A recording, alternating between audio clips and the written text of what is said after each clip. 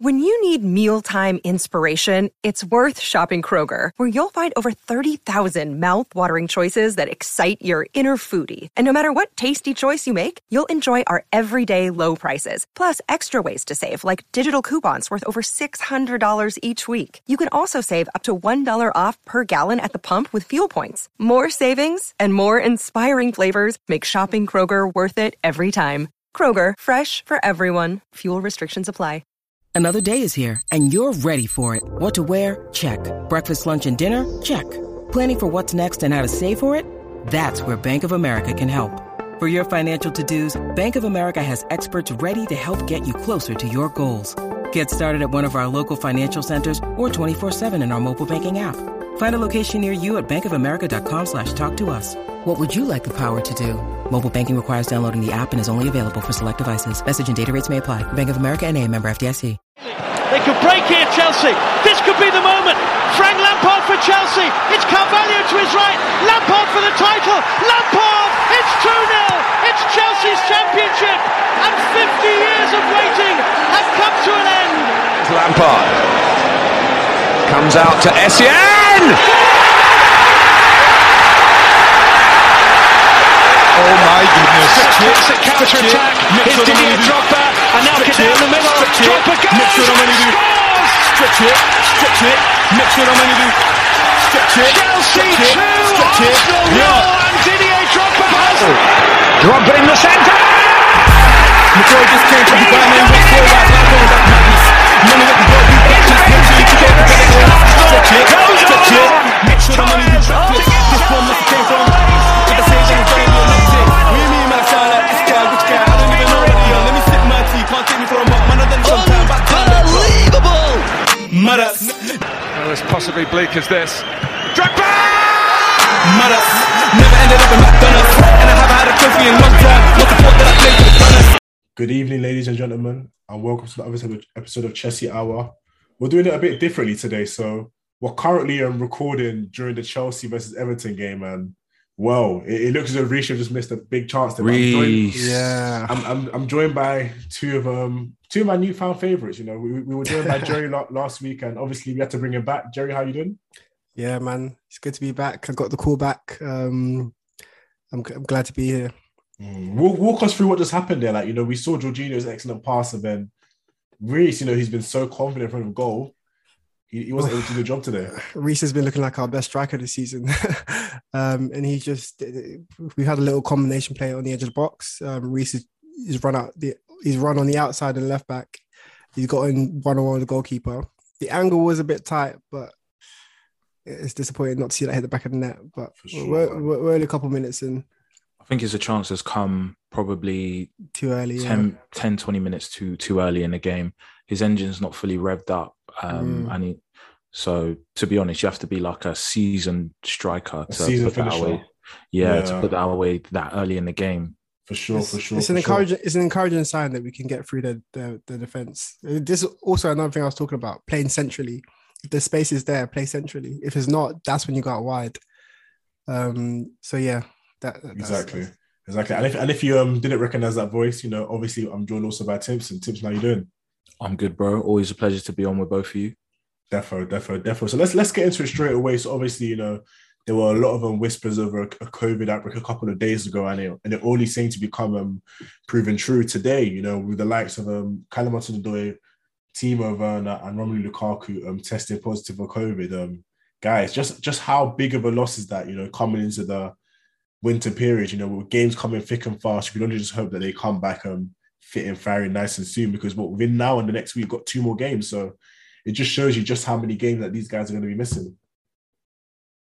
Yeah, I'd say any players missing at this point in time, given the congested fixture period, is a loss. In this game in particular, I feel like we should have more than enough, even as is, to be able to put them to the sword. Mason Mount's just missed an opportunity as well, from a wide angle on his right foot. Probably the angle was against him, but going back to what I said in regards to like Everton, they're struggling. They've had to give this youngster his debut. They've got a makeshift squad out there, and to be honest, we should win comfortably if if we are the third best team at a minimum in this league. Yeah, definitely. I mean, it'll be an interesting game, you know, especially with a lot of those players being missing. But I think one positive that we've just seen already, you know, early on is that we've been able to make a couple of decent half chances, you know, already early on into the game. So hopefully it's a sign of things to come with this current front three. But obviously, let's start with the lineup. So, you know, we've got Mendy in goal, Aspi, Silva and Rudiger as the back three, with Alonso and Reece James as wing backs, Jorginho and Loftus-Cheek in midfield, with Ziyech, Mount and Pulisic as the front three. Guys, obviously, you know, with the absence of certain players, how do you guys think this lineup is, and who are you confident of seeing in today, and what worries you today? The lack of a focal point. Christian Pulisic, I feel like right now, regardless of what I say, what I feel about him as a player and his suitability for Chelsea Football Club, he's in the mud right now. He is literally bottom of the pecking order in the attacking setup at the moment. It's taken COVID to hit Romelu Lukaku, Timo Werner, Kai Havertz and Hudson-Odoi for him to get a start. It's not looking good for him, and I feel like he definitely needs to take this opportunity. But playing as that false nine, he's not in his favoured position. So yeah, he's the one I'm gonna have my eye on in particular. With Hakim Ziyech and Mason Mount, we already know what they give us in those 2-10 roles. The position, the position I had issues with was the midfield, but I'll let you guys talk about the midfield combination tonight. Yeah, definitely. And Jerry, I'm going to ask you just before we even move on from that. Tipson just mentioned he's worrying early on already about the lack of a focal point. Just how important do you think that is to the way Chelsea play? I think when there's that magnetic point of reference, forcing us to play in the middle of the park, sometimes our players can be a bit hesitant. Ziyech, that was quality. Yeah, that was quality. That was quality. Go on. See you later. That's a good ball. Oh, he's got to do better there. I respect the confidence to be confident to do that flick, but that was quality from Pulisic. I mean, Ziyech, sorry. Yeah, that was amazing. Yeah. That's not the confidence I expect from someone that's in the mud currently. But yeah, man. It's good to see, man. It's good to see. He's a player that I've been a fan of, and I do think this season he could have had the turnaround. I think that injury especially really, slowed him down, coming off how he was doing in the preseason. But let's hope he can keep this up, into this game. Yeah. But yeah, sorry, as you were saying, Jerry. Sorry, what did you even ask me about? About the lack of focal point. About the lack of focal point, yeah. So sometimes it's without a point of reference. It can be a challenge to structure your attack. But I feel like we have a few automatisms that we use even when we do have a striker. It's just the time. Maybe not the focal point is not what I'm really worried about. What I'm worried about is the finishing. Because even when we play without a striker or a dedicated striker, we do still manage to create chances. We've created 3 chances that we really should be scoring. I watched the Man City match against Leeds, and their first chance, I think the first goal came after 6-7 minutes, something like that. Yeah. And they didn't need any warm up to be fair, it kind of came of a bit of a mistake as well. Yeah, it was some fugazi defending, but my point is this is usually the pattern of Chelsea matches. We start well, create chances. We just need to take them. That's another shot flashed across the goal from Ziyech. And I think people may have got a hand to it, the stream is a bit laggy, but the thing is, like with the Premier League, Everton will have their period in the match. Like that, you can guarantee they'll have a period. So it's just whether we can kill them off before it gets to that period. But in terms of the lineup, looking at it, we've got obviously the experience of Thiago Silva back there. Rigo and Azpilicueta, also experienced guys. So I'm hoping that we can be a bit more solid today. Loftus-Cheek and Jorginho, I think they should be enough to handle Everton. And it's just seeing whether the front three can get one of these chances away. That's what 3 or 4 flashes at their goal that we've had. So to summarize, I'm not overly concerned about the lack of a focal point, because we seem to be doing okay without it. And who's Michael Keane and Mason Holgate? They love a battle. So maybe it's a good thing that they don't have someone to stick onto. And you see, Michael Keane just got dragged out of position there. If Pulisic had managed to flick that ball around the corner, they would have been in trouble. Yeah, definitely.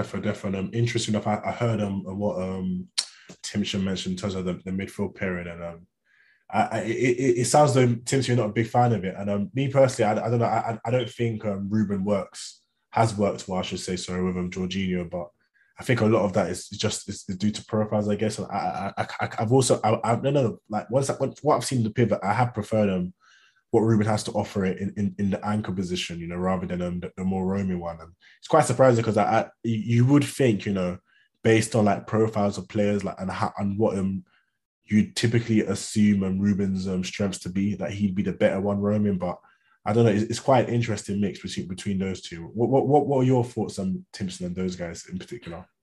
Well, in boxing they say styles make fights, and I feel like the same is also true for combinations, whether that be strike partnerships, centre-back partnerships, or midfield combinations. And I just don't think, whilst they have individual traits, I don't think they're a good combination with each other. Ruben, because of Jorginho's lack of legs, Ruben has to play kind of subdued at times. But in the last game, it was the opposite, and he played so far forward. He played like 10 yards ahead of Jorginho throughout most of the game, which kind of, when Leeds had a chance to break on us, and you know how they like to break with a lot of vim and speed.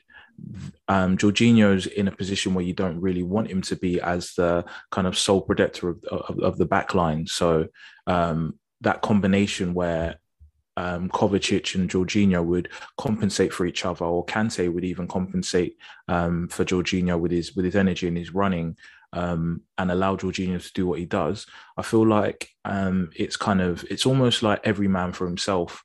Not to say that they're selfish when they're playing with each other. I just don't feel like they mesh well as a midfield duo. Do you think it's the intensity? Because Kante brings intensity. So does Kovacic. It's a good effort from Reece James from a free kick just now. Yeah. Do you think it's the intensity that's the issue? Potentially, because they both like to have time on the ball, pick their passes. But I know Ruben can move the ball quickly. Jorginho, when it's on, can do so as well. But is that their first thought? Probably not. They're probably thinking control. And I think given Tuchel's Tuchel's choice of midfield partnerships, I generally get the vibe that it's normal. He prefers neat and tidy in the midfield over kind of dynamism and spark in his midfield duos, given who he's been playing the last season and a half. I tend to agree with that, because neat and tidy means control, and that is the foundation of, it has been the foundation of our success, that midfield. Yeah, definitely. What do you guys think of the us positionally? Something that I've realized, especially over the last two games, Reece dropping into midfield, offering like that third man role. It's quite similar to the shape that we saw from City yesterday to counter at Leeds, and also a similar shape we saw for us to counter at Leeds. So like I found that quite interesting change in shape. Having Reece rather than being the most wide option, but actually dropping into midfield. What do you guys think that offers to the team, and do you think is one of the many advancements we've seen under Tuchel in the system? I think it offers two things. So, first of all, it shows that we have fullbacks or wing backs that are intelligent enough to come inside. City used to have that until kind of Kyle Walker became a mainstay in their team, and he didn't have the tactical intelligence to come inside into midfield and outnumber teams in midfield. In regards to what it brings for us, it gives Everton a problem because they're already struggling with depth in their squad, and they have more tactical issues they have an additional layer of tactical issues to kind of deal with, as well as we have players who up front who naturally Mount aside prefer to play out wide, and coming inside obviously gives us the numerical advantage in midfield, but it also creates space for our wingers like a Ziyech to take those wide spaces and come inside nominally like Ziyech. Ziyech would in a 4-3-3. So it kind of gives the opposition a problem, and at the same time enhances the attacking options and what our attacking options like to do typically in possession. Yeah, I think that's definitely fair enough. What about you, Jerry? So I agree. Although I think one thing that maybe I'll be waiting for Tuchel's post-match presser to confirm, but maybe it's in response to Chilwell getting injured, because I remember when Chilwell and Reece were flying, they used to alternate almost. One would be out wide and one would be tucked in. And a lot of times when Reece was out wide and the ball would come across, you see Chilwell standing in the middle of the box ready to take a shot. And what the reverse has done is that chance where Ziyech spun the defender and got him behind. Alonso was out wide, and that creates the space for Ziyech. And on the other side, Reece is tucked in. He can support the midfield, but Mount stays out wide to deliver the ball in. So I mean, it's a good show of tactical flexibility from Tuchel, and it looks to be having an effect because looking like Loftus-Cheek has just rolled his ankle after jumping up, and that's a big body to roll your ankle with. So boy, especially with current injury problems, I think he's done for the evening, to be honest. Yeah, because we really need that. And the problem is we've only got one midfield on the bench. Don't tell me it's Saul. Boy, I'm not gonna lie. I was looking at Ross Barkley. Okay. I wasn't even thinking of something. he definitely is another guy on the bench. I mean, obviously, with Trent coming back from injury, you don't really want to risk. That's an auxiliary wing back from Spain. That's not a centre midfielder no more. That's what you don't want for Christmas. Hey, listen, man. I'm not trying to see that, man. And with the games coming quick, thick and fast, we're playing what Villa next? Not Villa. We're playing Wolves, I believe, and then on Saturday, on the Sunday, if that doesn't get cancelled anyway. And then Brentford in the Cup next Wednesday. So with games coming thick and fast, you need your squad, fit and firing to go. But yeah, it does look like Ruben's coming back on the pitch. Oh, he's jogged. He looks like he's going to try and jog it off. Yeah. One thing I noticed was when Ruben went down, the first thing Tuchel did when they panned to him was cover his face with his snood or whatever, because I knew he was going to say he was about to swear or vent mad. Like, I can't believe this guy's injured again. He's got bones made out of Weetabix. Like, what's going on? I'm giving him a chance. What do you guys think of the midfield, by the way? Do you guys think it was a mistake not to sign somebody in the summer, or do you think hindsight's just a beautiful thing in that regard? I think the situation in the summer, I think what they were thinking about was we had a lot of bodies, and for a lot of the midfielders, it wasn't quite clear what their future would be. Oh, that's a terrible tackle. So if you remember, Loftus-Cheek and Barkley originally weren't really part of the plans for the season.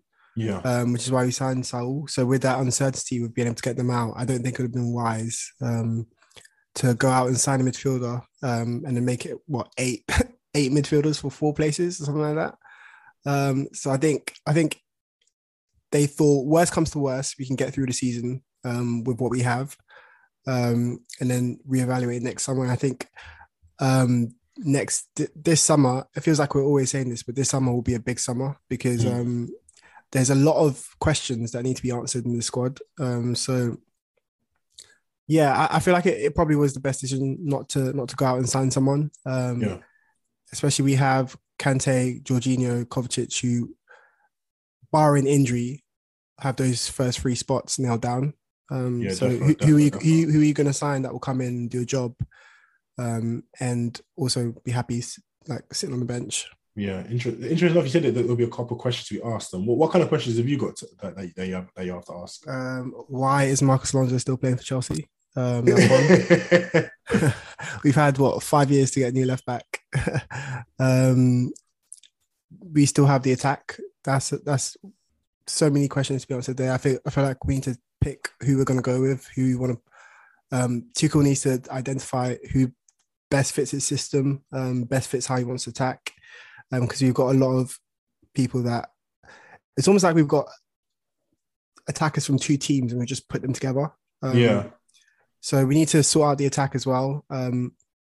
Midfield, we've got obviously Gallagher coming back. We've got Gilmore coming back. There's still a lot of the season left, so we see how. I don't know what Ziyech was just doing there. Sorry, but that was just so bad. That was just so bad. I didn't even know what to say there. Sorry, as you were saying. Sorry, I'm a bit behind. So yeah, we need to. I've just seen it now. Yeah, he was shooting. So there's questions there. Obviously, questions about the back four: who's going to stay, who's going to sign a new contract. If people do leave, who are we going to get in to replace them? So there's going to be a lot of movement this summer. If you think about it, it could be the Kepa question as well. What's going to happen to Kepa? Because he could be playing himself into a move this summer. Yeah. So what do we do in terms of backup? Who do we sign then? The squad could look very different next season. Yeah, it's true. I mean, I guess Kepa's not terrible as a backup, and it'll be interesting to see if any club will want to risk it, because he used to look quite a hefty wage for a goalkeeper. Kepa's my first option when it comes down to a penalty shootout, Yeah, how long do you think he'll be happy staying for that though? Because he seems to love it. Like he seems to love it. Yeah, love it in the moment. He's into year 4 of his 6-year contract. I think it was a 7-year deal. Man, goodness gracious, 6 or 7 years. That's just insane, man. Yeah, that just shows the desperation we had just to. No, but at the same time, you're thinking. No way, Newcastle have gone 1-up against Liverpool. Yeah, that is amazing. That is not going to last. But do you know what? I was speaking to one of my friends. He's a Liverpool fan just before this actually, and I was like, "Oh, have you heard Van Dijk and Matip are out?" And Matip are out, and he was like, "Oh no, we're fine. It's Newcastle." So they should still have that Phillips and Konate. Yeah, Konate. I think Gomez is back as well, isn't he? Yeah, and Gomez as well. So Konate. They've got a lot of options, but they've got a lot of. Can I just say that I feel very sorry for this Ellis Sims who's playing up front for Everton. It's his first taste of Premier League action, and he's come up against prime Rudiger and the legendary Thiago Silva, as well as obviously Azpilicueta if he even gets past those first two guys. I'm feeling for him because he just looks completely out of his depth at this point in time, which is obviously positive for us. But I feel let's hope it stays like that. for all the possession we have, the longer it goes on without us scoring, the more encouragement that the Everton team will get. This is what I'm pressure will build upon us. This is what I'm saying. This is why our games always go like this. We always start like this. We always start and have possession. I think it's Leeds and Watford where they've hit us from the start, like they've been on our necks. But that was really nice. Yeah. So for me, I always hate whenever we miss a chance, because I'm like, oh, how many of these do we get? And even 1-0 isn't really enough in the Premier League. Maybe in this Christmas period where the games are coming thick and fast, the teams might not have the energy to go to 90 minutes. So maybe 1 will be enough, but you never know in the Premier League, honestly. Yeah, man, that's the thing, man. Especially in the Christmas period, as you just mentioned there. We saw already, Leeds.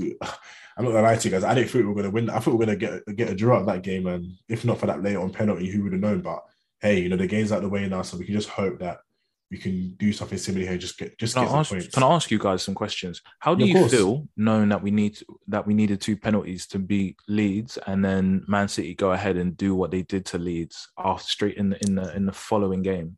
Also, Arsenal beat West Ham quite easily. How do you feel about that? Obviously, I'll give the Arsenal result context, because obviously that was we lost to them at the Olympic Stadium. And obviously away games have just a different twinge to them in comparison to playing at home.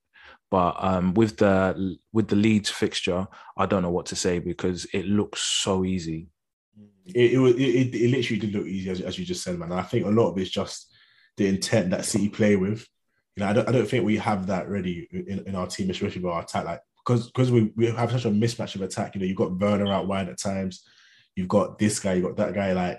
I think City just have their autonomy. It wasn't just that though. They have their set ways of play, etc. A lot of Leeds' problems came from the City press. Yeah, and obviously they were just on them. Leeds didn't really help themselves, but at the same time, I don't remember our press being that coordinated, and that was one of the big issues. So it was the press, the clinical finishing. Really and truly, we could have been 4-0 up by now in this game. Like, if we're really being real with ourselves, like good finish. If we had good finishes, we could be 4-0 up. I feel like that's sometimes the difference between us and City. They have good finishes, and they can control games a little bit better. I don't know what their injury situation is like, but I feel like it's a bit. I don't think they're as hardly hit as we are. They've still got a lot of their key guys in there, so their squad has had a bit more stability in this period. But yeah, we have known for a while that we're not playing, as Tuchel would like to say, at our highest level. So I think for me, I just take it as like, this is just the form we're in. We just need to get through this period. So that I was a bit, it felt so nasty, honestly. Like, we struggled to beat them, and then they lose 7-0 in the next game. But then you can say psychologically that late defeat took a lot out of them. They still have a lot of injuries, and we're not in the greatest form right now. So yeah, that's what I took from that. Yeah, definitely. I think those are some good key takeaways. What do you think, Timson? Because it did feel like quite a leading question. I feel like you have some thoughts that you may want to let off for the listeners. You know what? I don't have particularly strong opinions, but I feel like, as I said, going back to that styles make fights argument, Leeds is perfect for Man City. They are man for man marking, like full throttle. I'm not going to worry, because if I do my job and everyone else does their job, the system will work. And that's basically playing into Manchester City's hands. Pep's got a whole documentary called Pass the Ball, Move the Ball, to move the opposition. And all you need against Leeds is to hold on to the ball and wait for the press. And they're basically doing the work. So you don't need to pass the ball. Just hold on to the ball long enough, and Leeds will come towards you, and you can bop it round you with 1-2 passing that, which is pretty much a staple of Pep's style of play. So I think they were the perfect opponents at that point in time. So I'll add that little caveat, but ultimately it just looked so much simpler than we made it, and it's actually I'm getting a little bit of like second-hand embarrassment just thinking about how hard we made it. Like, I'm there was times where I was stressing when Joe Gelhardt got the ball in the second half after he came on, and this guy couldn't hold corn against Manchester City. I'm just disappointed in how difficult we made that game look, and the fact that our rivals, the people that we need to beat, are doing that, and we're needing 2 penalties. One was a penalty, but it was quite soft if it was given against you. It's hard to take, but at the same time, we're still kind of adjusting. We still fully haven't integrated a £97 million striker, which was supposed to be the missing link. So I'm just happy we're hanging in there at the moment. Yeah, definitely. And Jerry, I'm going to ask you a quick question. So, obviously, with our team being as injury-ridden as it is, especially in attack. I mean, in midfield, and how the attack itself seems to be obviously out now with COVID the next couple of days. Do you think this is an opportunity to see like a consistency in the front three? With these three, and how optimistic are you of them being able to like really set it alight? Going forward. We don't have much choice, do we? I think if you're looking at our squad for alternatives, I can't really think of any. Maybe Barkley comes in to contribute to the attack, but even then, that's really the only option we have. So I think it's almost like the Hudson-Odoi run of form. This has come about sort of by accident. So it's an opportunity for them, definitely, to try and stake their claim when everyone returns. I think Mount has started. Well, Mount has been playing well last 5-6 games. So it's really up to Ziyech and Pulisic. Pulisic especially because, like Tim was saying before, you could probably look at him as being maybe above Barkley in terms of the attacking rankings currently. And what he really needs is a runner games to get some rhythm. So that's exactly what he's going to get if he can stay fit and get into some form. I'm not sure how these guys work in terms of goal threat. I'm not quite sure what their profiles, if their profiles fit together. I'm not really sure who the finisher is in that front three. Not even really sure who the creator is in that front three. So yeah, we'll see. We'll see if they can build up some rhythm in the next couple games, because they're all we have really. Yeah, I feel you. Just going back to Christian Pulisic, the time is Project Restart under Frank Lampard, and we fast forward to the current point in time where he's pretty much, as far as natural wide players go, he's bottom of the pecking order. What do you think's happened to him? Obviously, we know injuries have played an impact, but do you think that's the main cause of why he's just fallen out of form, or do you think it's a deeper issue, Jerry? So this falling out of form. His period of form is actually the anomaly in his Chelsea career. For me, I don't. Aside from that Project Restart, and a few matches here and there, I don't think Pulisic just put together a 5, 6, 7 game run of form in the Chelsea career. He doesn't.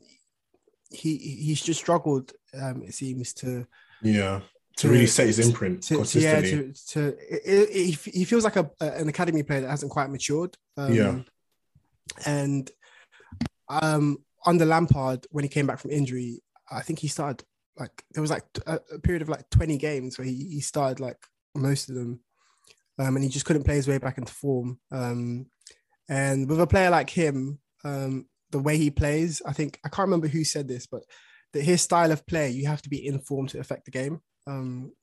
Because in terms of taking on people, driving at space, having that instinct to know when to go, when not to go, where the space is, the quick feet. I feel like all of that kind of relies on rhythm and confidence, and maybe there's the issue. He's lacking in confidence at the moment. He's kind of been in and out of the team in the last 2 years, and maybe the way we play, where we control possession and there's not that much space, maybe that's impacting him as well. Oh my word, what a save. Mason Mount's just missed a chance. He's got to score that, missed a golden chance. Yeah. You've got to score that. But going back to Christian Pulisic, I've said this. I said he is that people seem to assume that Project Restart is his base and not his absolute upper echelons in terms of performances. Outside of a couple goals against Crystal Palace and Burnley, actually the biggest Pulisic stands will mention the goal he scored against, was it Real Madrid, in the semis, as kind of two big moments, a big moment for him outside of Project Restart. But for me, that's not enough. With someone like Hudson-Odoi, who he's always kind of, a lot of Chelsea fans have said, oh, he's head and shoulders above Hudson-Odoi. The underlying metrics of Hudson-Odoi has always been positive, whether he's had good performances, whether he's had minuscule minutes, or whether he's had a somewhat decent run in the game. It's also said he's been good creatively. He's good for the creativity and chance creation of the team. But and the metrics when he wasn't getting minutes always said he deserves more minutes. With Pulisic, he's either hot or he's not. That's literally it, and that goes back to what Jerry said about he needs to be informed with the way he plays. Beyond that, I'll give him credit, because one thing I think he's really, really good at is those late man runs into the box to get on the end of crosses from the opposing fullback or winger. So I rate him highly at getting into the box and choosing his runs before the ball comes into the box. But in terms of his all-round game, if he's not scoring, he's not doing a lot. Because I think there was one game under Lampard's tenure when they started talks about Lampard potentially being sacked. He went about, in the first half, I think he went like between 9 or 14 minutes without touching the ball in one half of football, which is like, even against Manchester City, that's actually crazy. So at times, I don't think it's unfair to say at times when Pulisic isn't on, he's a bit of a passenger. At least with Hudson-Odoi, Ziyech, they've got the work rate instilled in them now. Mason Mount's going to run all day or not all night, even if it's not his night. And I'm not sure Christian Pulisic will give you that same going forward. That's a good point, because you see, like, when Ziyech is playing bad, it's because he's touching the ball a lot and not executing what he wants to do. But at least he's getting on the ball. He's active in our attack. Mount can sometimes disappear, but that rarely happens. You know, he's always going to be running in the background. But yeah, I don't know what that is. I don't know, because if you think about it, when he plays for America, he seems to always impact the game, whether a goal, assist. Whenever he goes on international duty, he always comes back with some sort of highlight. So why is that? Why does he not have that same impact for Chelsea? Because you could say he feels like the main man at in the American team, but he's literally our number 10. How much more backing? I was going to say, Jerry, outside of Mason Mount, I don't think anyone's been given the keys to the extent of Pulisic. One of our greatest ever players leaves, you give him the coveted number 10 after Hazard leaves, and you're pretty much like, you're the guy. And for a while, he was undisputedly first name on the team sheet post Project Restart. And I don't think he did enough to justify him walking into a team like when he's fit. So now I think if he can get back into starting lineup contention from this position where he is pretty much only ahead of Barkley in terms of starting at Chelsea, I think if any one of those other players is fit, the players that are currently out, I don't think he starts tonight. Whether it's Hudson-Odoi, whether it's Havertz, particularly Lukaku or Timo Werner, I don't think he starts tonight. So I'd like to see what his resolve is, what his resolve looks like playing in this situation where he's in a very, very unfavourable position.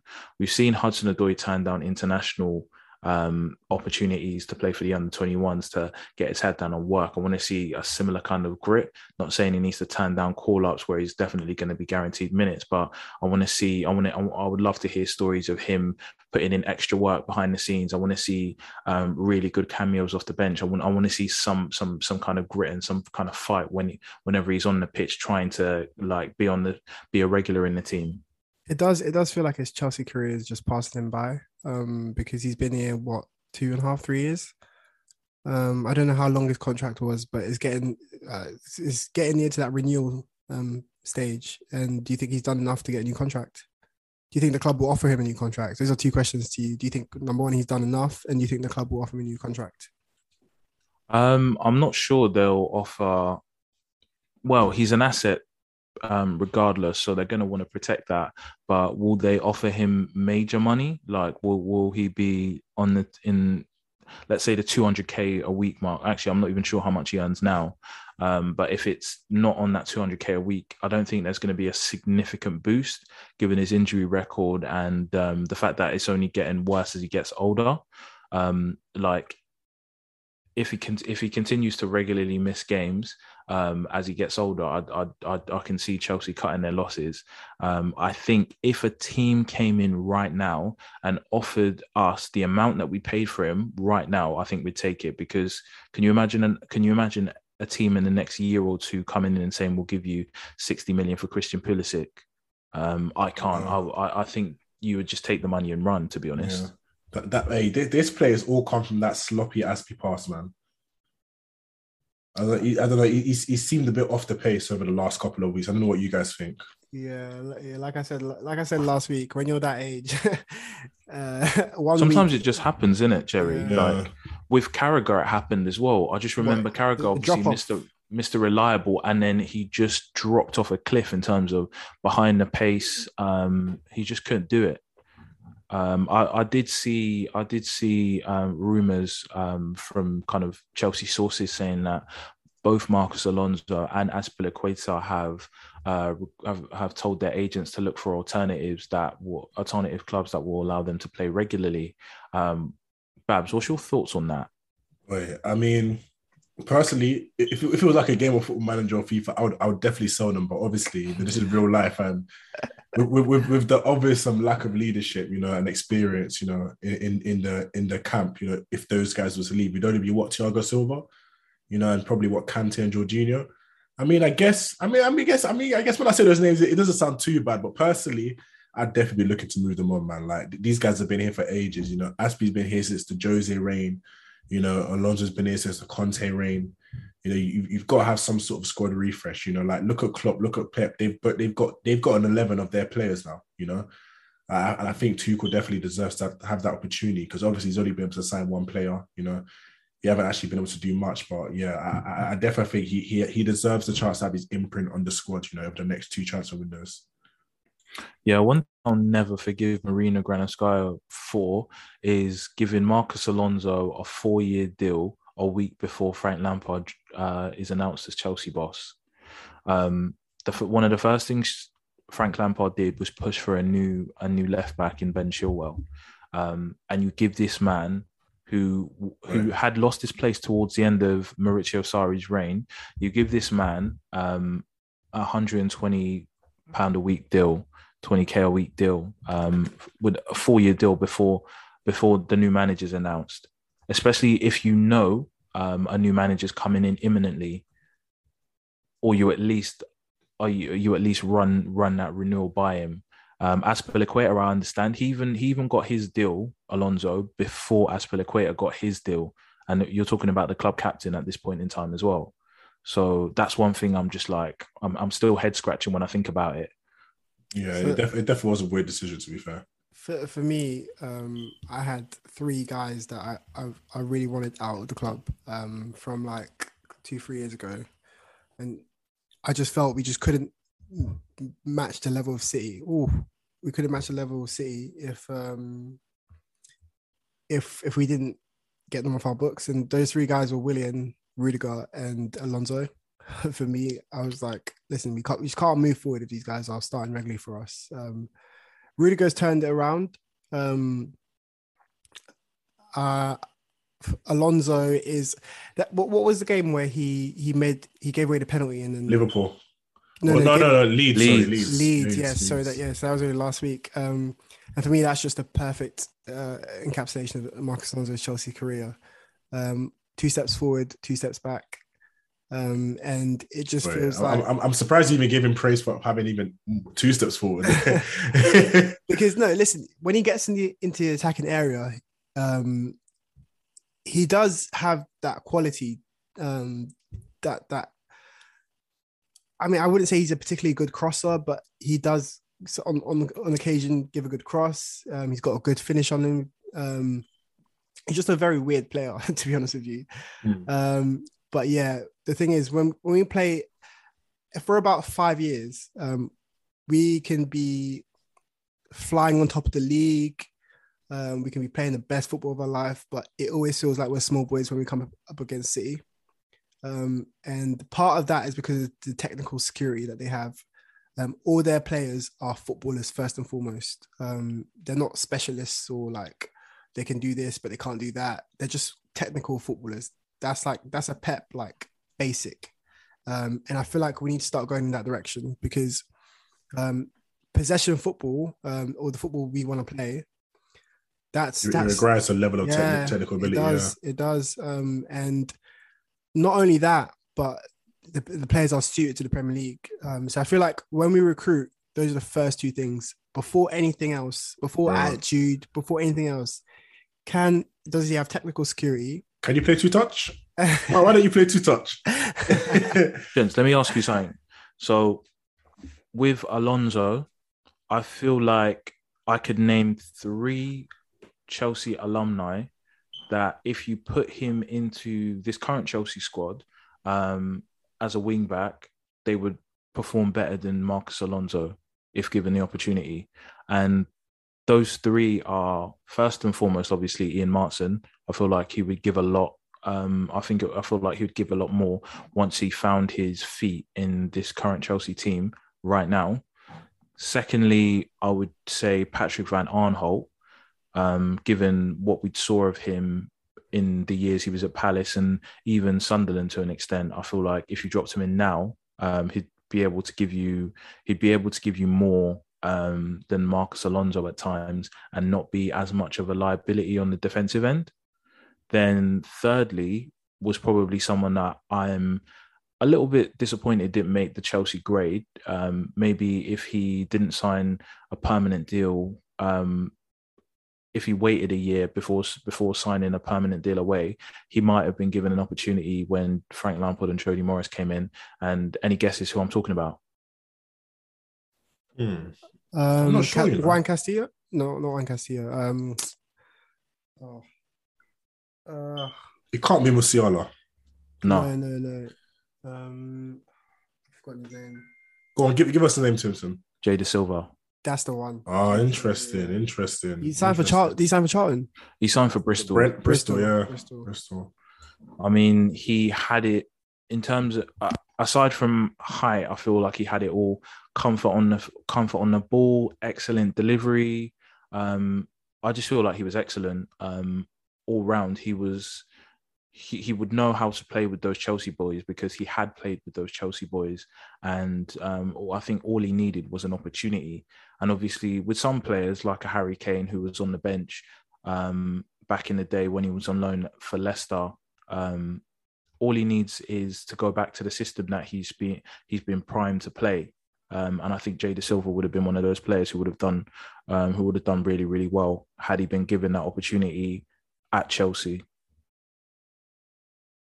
Yeah, I definitely think that's fair, man. I think we have actually produced quite a couple of wing backs who have got like that technical security. You know, you've got the Flying Dutchman Castillo. You've now got Maatsen. You know, you've had Jay Silva. There's been quite a few that you could argue have been able to play to the grain. You know, especially when you look at the likes of Marcos Alonso, who's current backup. Can I ask you guys a question? Right? Yeah, go on. What would you say is the reason why Alonso has had such a he's been able to keep his spot in the Chelsea team despite his repeated mistakes. I think a lot of it is just like being able to actually just get rid. Like I think it's probably a hard player. Isn't it? Yeah, just because that wage and everything, like it must not be easy to be able to move him on. But then again, when you think of the club's choice to give him a new contract, it kind of like makes me ask questions, about that. And another question I've got to ask you guys is about, what did you guys think of that first half? Because I look at the last 2 minutes, just before the whistle went, we were quite tepid,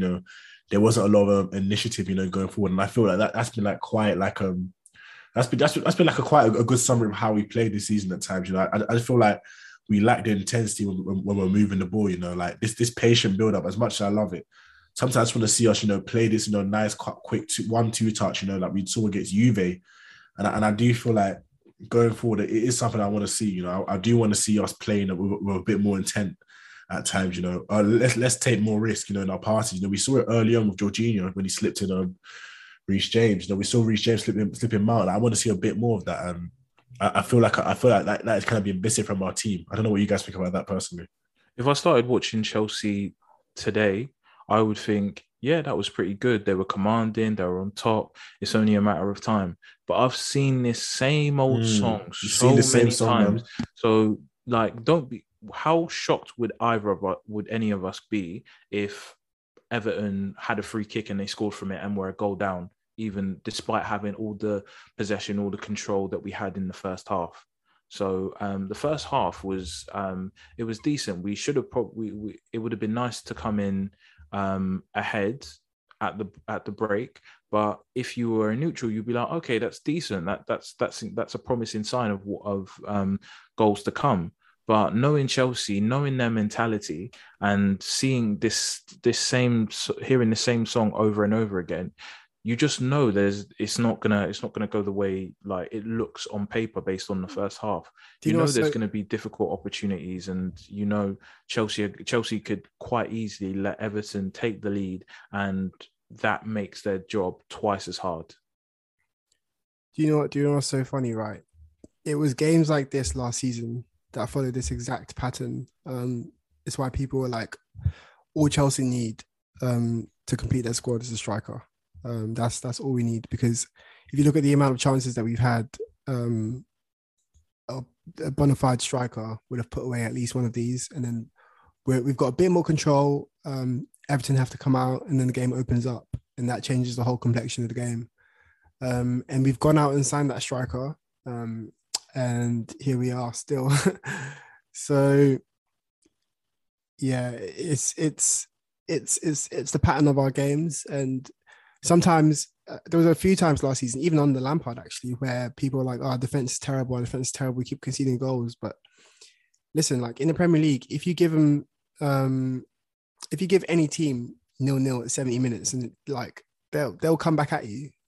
This league is I think it was Sarri that came here and said the Premier League is different from other leagues because teams don't give up after you take the lead. I'm pretty sure it was either Conte or Sarri said that. I think it was Conte actually. And I've just seen the XG in the group chat, and I think we're on 2.1 and Everton are on 0.04. So that just shows you how many the quality of chances we've created. And you know what? This reminds me of when Kepa would concede a goal, and people would be like, "Oh, that was a really good shot," or "There's nothing he could really do there." And all of a sudden, we got Mendy in goal, and it completely turned to, that's just a basic save from Mendy, isn't it? So for me, our finishers. For me, being a good finisher isn't just about how hard you can hit the ball, how many goals you score. It's the appreciation of where you are. It's almost an instinctive appreciation of where you are, what type of finish is required. And if you see the videos of our players in training, they're very technically they can hit, if you give them time and space, they can hit a ball in from anywhere. But it's just, okay, where am I on the pitch? Where's the goalkeeper? And which kind of shot do I have to execute for this to be a goal? And I feel like that's what we don't really have. We don't have natural goal scorers. And with the amount of control, with the base that Tuchel's built, the amount of control that we're able to impress on other teams, the amount of chances that we can create. If we could just get one or two of these natural goal scorers in any, whether they be goal scoring wingers, like point of reference forwards, like any of those, they could eat. Because realistically, Mount could have had a goal, Ziyech could have had a goal, Reece James could have scored. So I think sometimes, you know, that feeling where you're not quite satisfied with what the team has put out in front of you. I don't think this is how I felt last season, actually. I don't think we're that far away from being a good team. But it's just that there's no point controlling the game or attacking as much as we do if you can't take the chances. Yeah, I think that's well put together. I think that's very well put together. But do you think that, you know, I mean, I guess you always do have these games in the season, you know, where the chances, you know, you create a lot of chances, you just can't finish them. Do you not think that's just maybe just like one of those days, or do you think it's like a deeper issue that it needs to be sorted out? Because obviously, you know, of our attack, you know, we know we don't have the most fearful or lethal of attacks, but do you think maybe it's one of those days, or do you think there's, as you just said earlier, there's a bit more to it? I would say it's one of those days, but we see this so often. And usually what happens, I think what our attack is, it just needs volume. We just need to create a lot of chances. It's like, let's create a lot of chances and eventually one of these will go in. So I think that's where we are right now. And the good thing is we do create a lot of chances, but yeah, the Premier League is unforgiving if you don't take them. Well, it's very, very unforgiving. It's very, very unforgiving. So could you guys give me your first half thoughts? You know, who do you guys think performed well? You know, who do you want to see more of in the second half? And what are you expecting, from Tuchel, to really get into the boys, at the halftime whistle? For me, Hakim Ziyech's been getting busy. Obviously, that dummy and just his overall snappiness on the ball, I've quite liked. Reece James, always a problem when he's on the ball. Obviously, he should have finished that chance. And Mason Mount and at times, Ruben Loftus-Cheek is seeming like he's feeling himself in moments of this game. Yeah, I think that's fair enough. I definitely think that. What about you, Jerry? Timson, can I ask who you want to see more of? I want to see more of Hakim Ziyech and Christian Pulisic, just because if you're going to be that focal point, all I've seen of him right now is turn, receive the ball back to goal, turn, try to spin away from his man and get brought down. I want to see just a bit more from whoever's leading the line for Chelsea. But yeah, ultimately, in terms of personal preference, Hakim Ziyech, he's looking like the man who's been a bit of a problem. I know he had that wayward shot, but I'd like to see the ball at his feet more often. Yeah. Well, for me, like Timson, I've been impressed with Ziyech. Just seems like he's up for it today. He's been good since the start. Mount's been okay. Loftus-Cheek and Jorginho are doing okay in the midfield. I feel like Reece James is kind of faded out of that half a little bit towards the end. But yeah, I agree. I've been watching Pulisic, and he has the defenders at his back. And it kind of feels like that game where Hazard was man-marked by Ander Herrera, and you're just looking at him like, okay, this has happened a few times now. You've tried to receive the ball and spin, and these guys are bigger than you. What are you going to do about it? So yeah, I think next half we need to see maybe a change of tack from Pulisic. Maybe not try and engage these guys. Maybe try and spin them behind and get one of the 210s to drop in. Because when we do have that quick combination play around them, the defenders seem to struggle. Sorry, so maybe it's a case of not holding on to the ball for too long, but using Pulisic to drag these defenders out. Quick 1-2s in the way. But I think that's we definitely look at our most threatening when we speed it up. So I'm looking for a bit more of that ingenuity almost. I'm tempted to if Pulisic can't make an impact, I'm tempted to throw Loftus-Cheek up front. Wow, that's a big shout, man. That's some content shit right there, man. No, just because we have literally no one else. We don't have the capacity. Boy, we don't have the capacity today, man. Yeah. And for what's going to be a week, so you just got to hope that Kai's COVID test comes back negative. For me personally, I think it's been an interesting time. I think we've done quite well to create chances earlier on, but I feel like it just kind of like got tamer as we went along the game. Like I feel like we almost exerted ourselves. We exerted our attacking energy. Early on in the half, and it's something that I want to see a bit better of. And I do agree. I do think Reece kind of like wavered out of the game a bit, but I don't know, man. I'm just hoping that the boys aren't too tired, because obviously with the Christmas period, we know how it gets, man, with Christmas, and the fact that Reece doesn't really have somebody to like rotate with, going forward, I think that's definitely something to like keep an eye on, with his match fitness levels. Obviously we've spoken about the left back position, having Castillo, Martin, etc. So into the summer, obviously, I think Tuchel's initial interest in Hakimi, I think that question is definitely answered. I feel like we're definitely going to have to like actually sign somebody to play that wing back position, whether they can play both sides or whether they can just play one side. And I just want to get you guys' opinions on them. Who do you guys think potentially we could be looking for?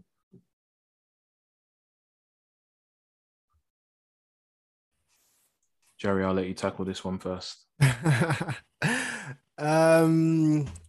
You know what? I'm not too sure because. Oh, by the way, Liverpool have turned it around. It's 2-1. Yeah, I saw that.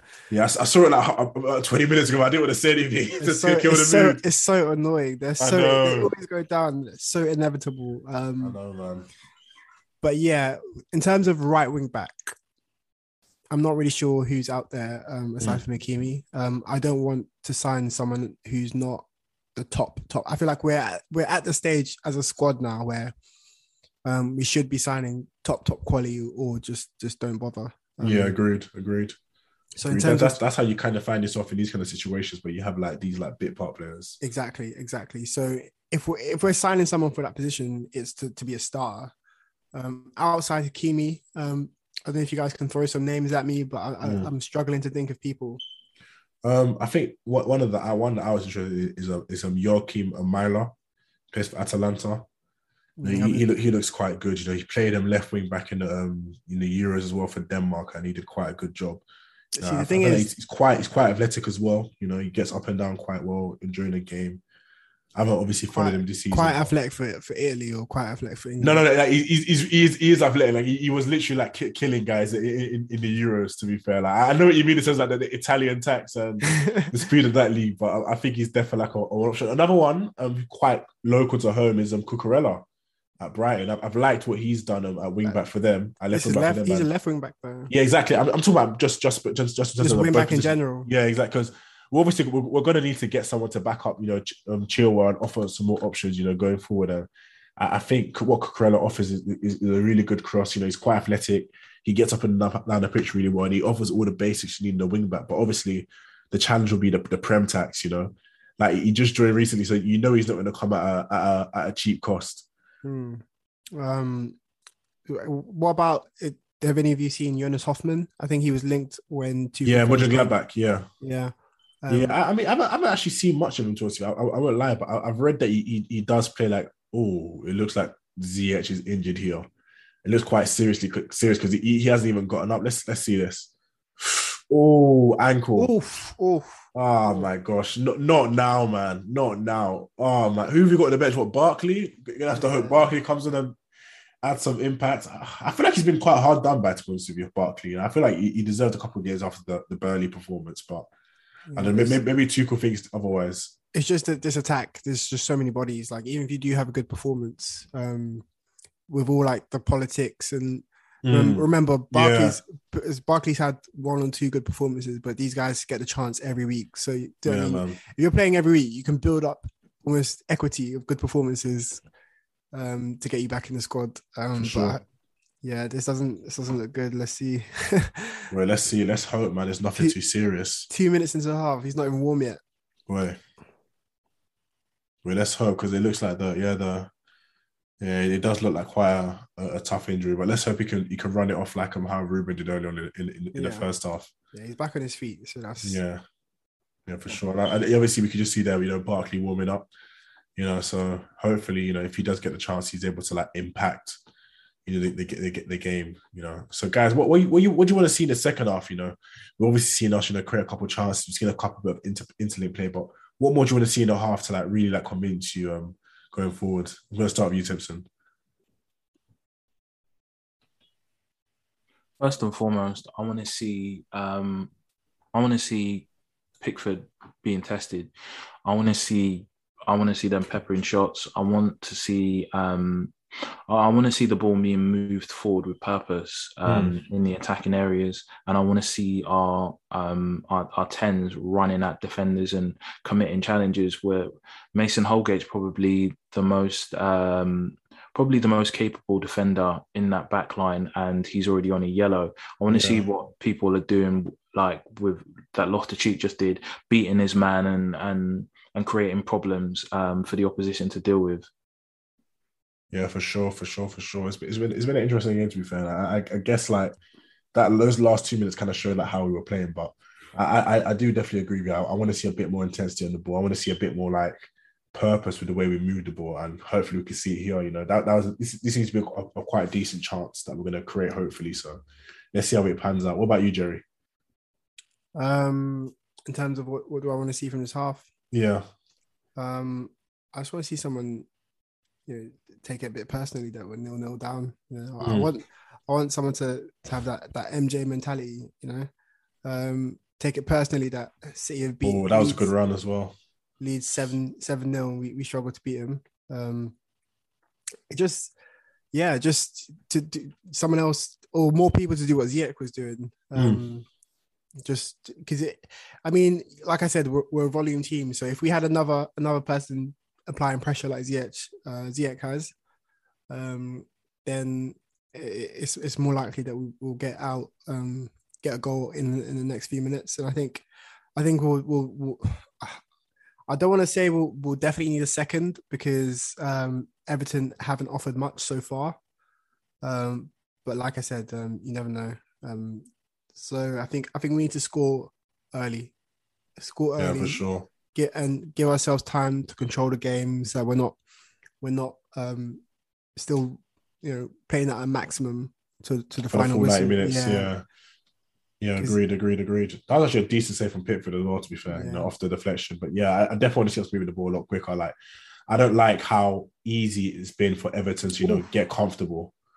It seems like they're able to be comfortable in their shape, in the defensive shape, especially. I don't like that. I want to see us, really move the ball with like actual like intent and try and get them uncomfortable. But yeah, that was quite a good chance from Ruben there, a free header. I tell you what, if I was Chelsea manager, we would do nothing but finishing, like all day, every day. Bro, I used to think that, but I remember that last year we always used to get those like finishing highlights, and you just see Timo just like banging it in like top bins every day, like. Boy, like the difference between Timo in training and Timo on match day is absolutely brazy. Like, boy, it's crazy to think. Like, do you remember when we first signed him? Obviously, he was able to join the team early, and all the reports coming out were like he was ridiculous in training. He was sharp. He was finishing, and to see how it's turned out now is just like it's scary. And yeah, like literally just there, like with Jorginho the ball there. Like, I want to see us. Like, I want to see less touches. Just take a touch, take a few touches, just pass the ball forward. Let's really play with like some sort of intensity, and really make them more comfortable. Let's not wait. Let's not wait till like the last. I always hate that. When players wait till the last 10 minutes before they start playing with intensity. Yeah, man, it's quite annoying. But I mean, it's good that we look like we're peppering the box a lot more now. Getting the ball into the box. Yeah, it looks like it's we've regained that control and pressure on their goal. Yeah, for sure. Let's see, though. But yeah, I mean, it's quite annoying because we were just celebrating that Liverpool, going 1-0 down, and all of a sudden, boy, it's looking sticky for us to get a goal. So how we all? Oh boy! He's got. Why did he not pass it? Yeah, that's what we do. He's just messed it up for them there. Yeah, maybe. Yeah, that pass central was on. That was definitely on, man. See that situation? Yeah, that's when I was talking last week about they will look at the pass, they'll see the pass, and then for some reason just not play it. Look at that. That Reece is actually keeping them on sides. That's exactly what we do. Frame that, and post that, because that's exactly what I'm talking about. That's exactly what we do. Yeah, he even waited for the pass on the outside like we do. Yeah. For listeners that don't know what Joey's talking about, it was literally 52 a counter-attack chance with Iwobi carrying the ball, and he's just almost seemingly ignored the runner in the middle. Yeah. Do you know what? When I played football, I used to hate that because, listen, as an attacker, all you're doing is sprinting the whole game. So when you get yourself going for a sprint and you're looking at the player and he's looking at you, like, that meme where Diddy's staring at that guy on stage and he's staring back? Boy. Yeah, you're looking at him, he's looking at you, and you're like, pass the ball, and he just doesn't pass it. Listen, if it was me, if I was in this team and I keep making runs and you're not playing it to me, I'm gonna have a word. Like, play the ball. And that's, I feel like professional footballers, sometimes they're like, okay, we need to remain professional on the pitch, but sometimes it's nice when you get those guys who are like, listen. Yeah, get in your faces. Get in your face, yeah. For sure. But yeah, 10 minutes into half now, we just start quite quickly, but it seems that Everton are trying to disturb us now, and really trying, get physical, not allow us to play our game, man. It'll be interesting to see how we were able to cope with this, because with Everton's poor form, I don't think there's any excuse but to get 3 points today. Well, that's maybe that it would be not like that counter they had is the confidence that they needed. Yeah. It's funny how that works, isn't it? In football, yeah, man. Yeah. You literally just one half chance is all you need to really allow a team to come back into it. What is Alonso doing there? Oh my! Like he's literally tried to flick, messed it up, and fouled the arm. The drop off in quality between Alonso and Chilwell is so staggering that it really makes you question. Because like you look at the likes of Liverpool, who were able to sign Robertson and Tsimikas for the price of like half what we did for Chilwell, and it's like it's obvious that the recruitment choices are definitely there, and it makes you question what we're doing, to really like bolster our squad, because there shouldn't be this much of a drop off, what our transfer strategy is one of the things I've always been a bit confused about, because we went from looking for the next best thing. I don't know if you remember when back in the day we were negotiating with Aguero, and we just didn't want to pay the money. Same thing with Neymar. I think actually he wanted to. I think was it Emenalo flew out to Brazil, and he thought he had it in the bag, but obviously Barcelona. When Barcelona come calling. Oh, sorry, Jerry. Let me interject as well, real quick. With Sergio Aguero, we'd played them in the Champions League, and John Terry marked him, so they got John Terry's opinion, and John Terry said, "Nah, I don't think he was anything special." So he played a part in us not signing him, because if John Terry says, "Yeah, he was a problem," we definitely sign him. Similar to how Man United said we're taking Ronaldo after he ran them ragged. But I mean, is world class John Terry like? I mean, yeah, exactly. So like, say what you will. That was probably his opinion at the time. Yeah. I'm not gonna say I've agreed with everything John Terry's ever said, because he also said he also said one of the reasons why Salah and Kevin De Bruyne didn't make it at Chelsea was because he had Duff and Robin scoring 20 goals a season one time, and these guys were long gone by the time KDB and Salah were there. Yeah. And they neither of them, and I don't think either of them scored 20 goals in a season. So like with JT, like you just kind of have to take it with a pinch of salt. And with Neymar, it was also a case of the club saying, "We know you're going to leave, but stay with us a little bit longer," because it's not great, but Neymar can actually speak English, because Santos paid for it. They gave him kind of additional media training, all in reaction to him turning down Chelsea. They kind of said, "All right, we'll switch up our approach and we'll treat you like a superstar in the making. So we'll groom you like one. We'll teach you how to speak. We'll pay for you to have English lessons. We'll teach you how to have media lessons, so you can come across better in interviews and stuff like that." So it wasn't just a matter of Pele saying, "Don't go to Chelsea." It was a case of, don't go to Chelsea and stay comfortable whilst we groom you for superstardom, pretty much. Yeah. But fair enough, man. Yeah, thank you for that. Oh my God, Jorginho, that's a poor tackle. That's a yellow card. Yeah. This has been such a frustrating period of football, man. Like since that Burnley game till now, it has been so frustrating. That's that's both our centre midfielders on yellow cards. On yellow cards. Any counter attack from now, they're gonna have to let them cut through. So.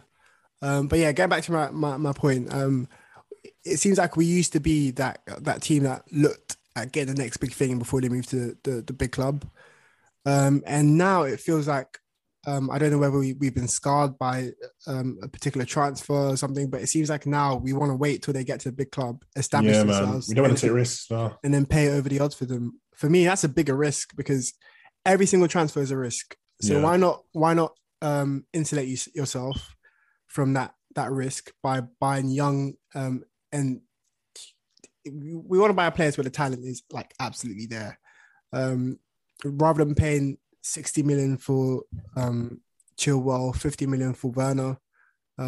That's 110 mil that could have bought us 3-4 quality youth players. Look at the left back that PSG signed, Nuno Mendes. I think they got. I don't think they paid that much for him.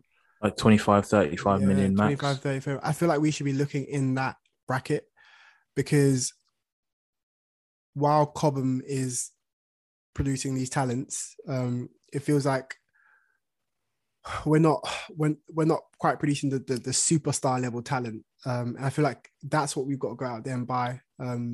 Because I mean, the last time we did that was maybe Hazard, where we actually went to pay the money, and went to battle the rest of Europe's elite. I think there were like 5 or 6 clubs in for Hazard at that point. Yeah, he made that whole big song and dance of, announcing who's going to sign for, etc. Almost like the LeBron decision, I'm going to respectfully disagree with you, Jerry, about we're not producing the superstar talent. I think Reece James is what on current form is top 5 right backs in the world at the moment. Hudson-Odoi was very much the first kind of Chelsea Academy product that could very well go on to be a superstar in terms of his style of play, his actual ability. He had I think he has it all to go ahead and be a superstar. So I think we have produced the superstars, and with a Nuno Mendes, he's good to look at on the outside, but I've read like extensive scouting reports and I've had a look at him, the weaknesses within his game extensively on the likes of Wyscout and stuff.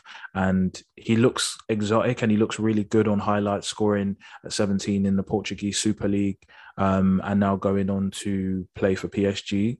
But there's certain things in his game that he needs to round out that I don't think an Ian Martson would have as much trouble or need issues with.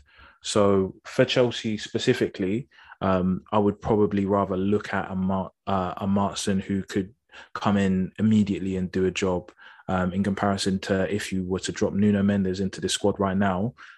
He would need a lot of guidance and assistance. So I'd stick with someone who's been raised the Cobham way in that regard. So it doesn't always have to be that superstar signing, that young superstar signing, because I don't think they'd perform any better than someone that's come through the academy if we drop them in now. Yeah. I take your point. I wasn't saying specifically let's go get Nuno Mendes. I was using him as an example as the next up and coming thing. And it just feels like we're not shopping in that market anymore. Certainly when Haaland went to Dortmund.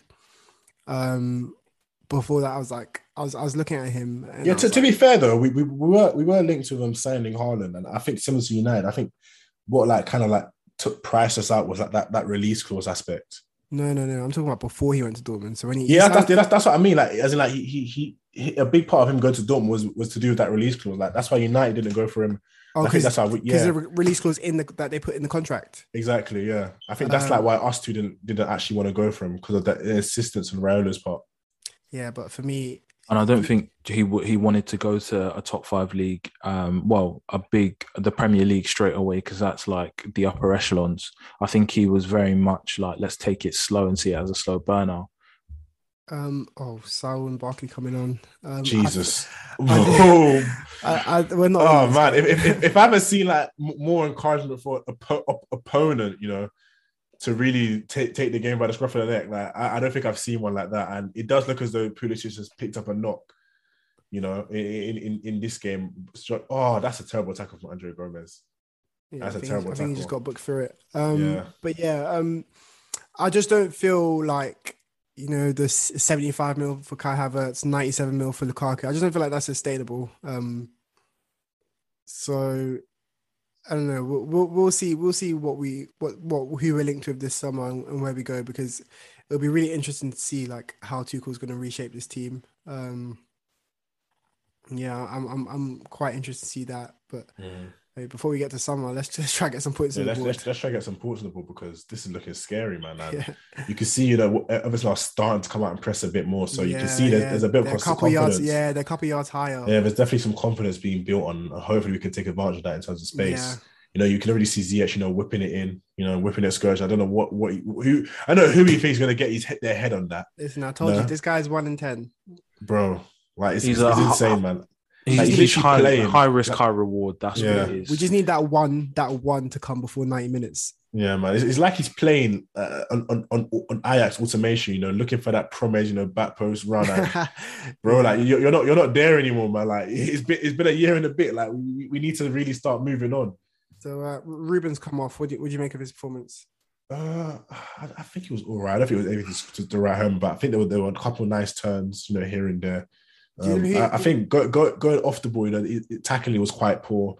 the final pass off the dribble as well. I think it was also quite poor, but I don't know, man. I don't know. Ruben reminds me of one of the guys I used to play with. And in terms of technical ability, this guy was clear of everyone. Like the things he could do with his feet, mad. But actually translating that to in-game impact, like zero. So interestingly enough, did you see that? Was it Alonso that came off? Yeah. So Sal's gone left wing back. Boy, wait, interesting how that works out. Who have they got playing right wing? Iwobi. Yeah. No, we're okay. At the same time, I'm looking at this system and I'm thinking, okay, it's getting to the 70-minute mark. Tuchel, do we really need three centre-backs? Yeah. Yeah, you definitely could take a centre-back off because you look at the midfield now and it's quite empty. It's quite empty. It's only Jorginho there in his own now. So Barkley's in there now. Yeah, but I mean, I don't want to be harsh, but yeah, like those two as a midfield pairing isn't exactly the most competent. It's not the most competent of thoughts. Especially when you see Saul pressing the goalkeeper as he is there. What's happening? Like, is Saul playing up top? What's going on? I genuinely wish I could tell you like who's playing left wing back. I don't know. It looks as if Pulisic is playing left wing back. Yeah. Yeah, I don't know, man. It's quite confusing. It looks like Sal's playing as one of the 10s. My words.